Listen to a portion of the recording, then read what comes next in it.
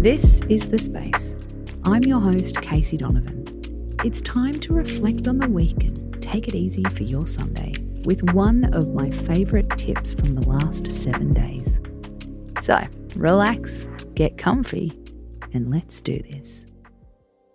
If you work for yourself, the end of the year comes with a question. Should I put my prices up? It's the done thing. It's progress. Who wouldn't want more money?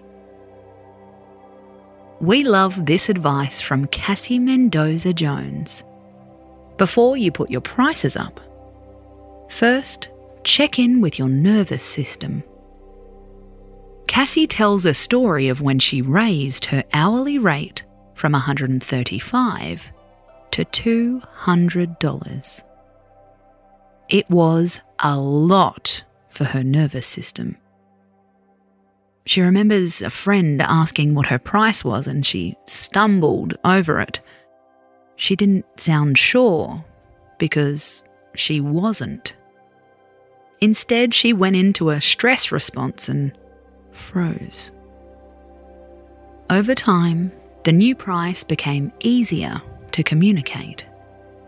But she wishes she'd paid attention to her nervous system. Maybe you can relate. Are you happy with your prices? Are you happy until you speak to someone else? Suddenly a voice gets into your head. You should charge more.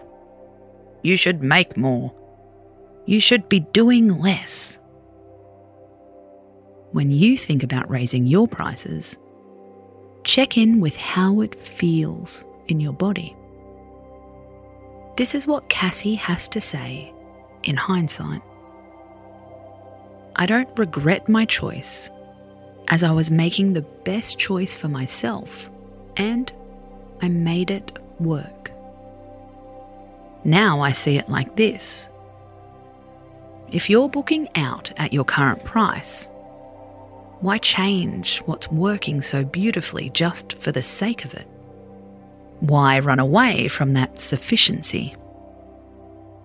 Why create another bridge to cross right now?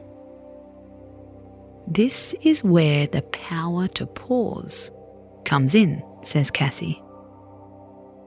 If things are working, let them work for longer than feels comfortable. You might want to stretch yourself to the next level.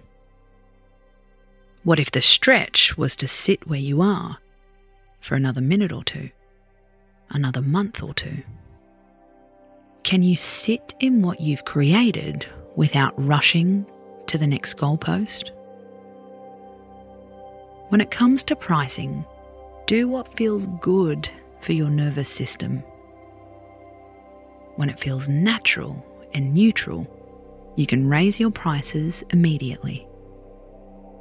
There's no point charging more money if you feel fried and frazzled every time you send an invoice.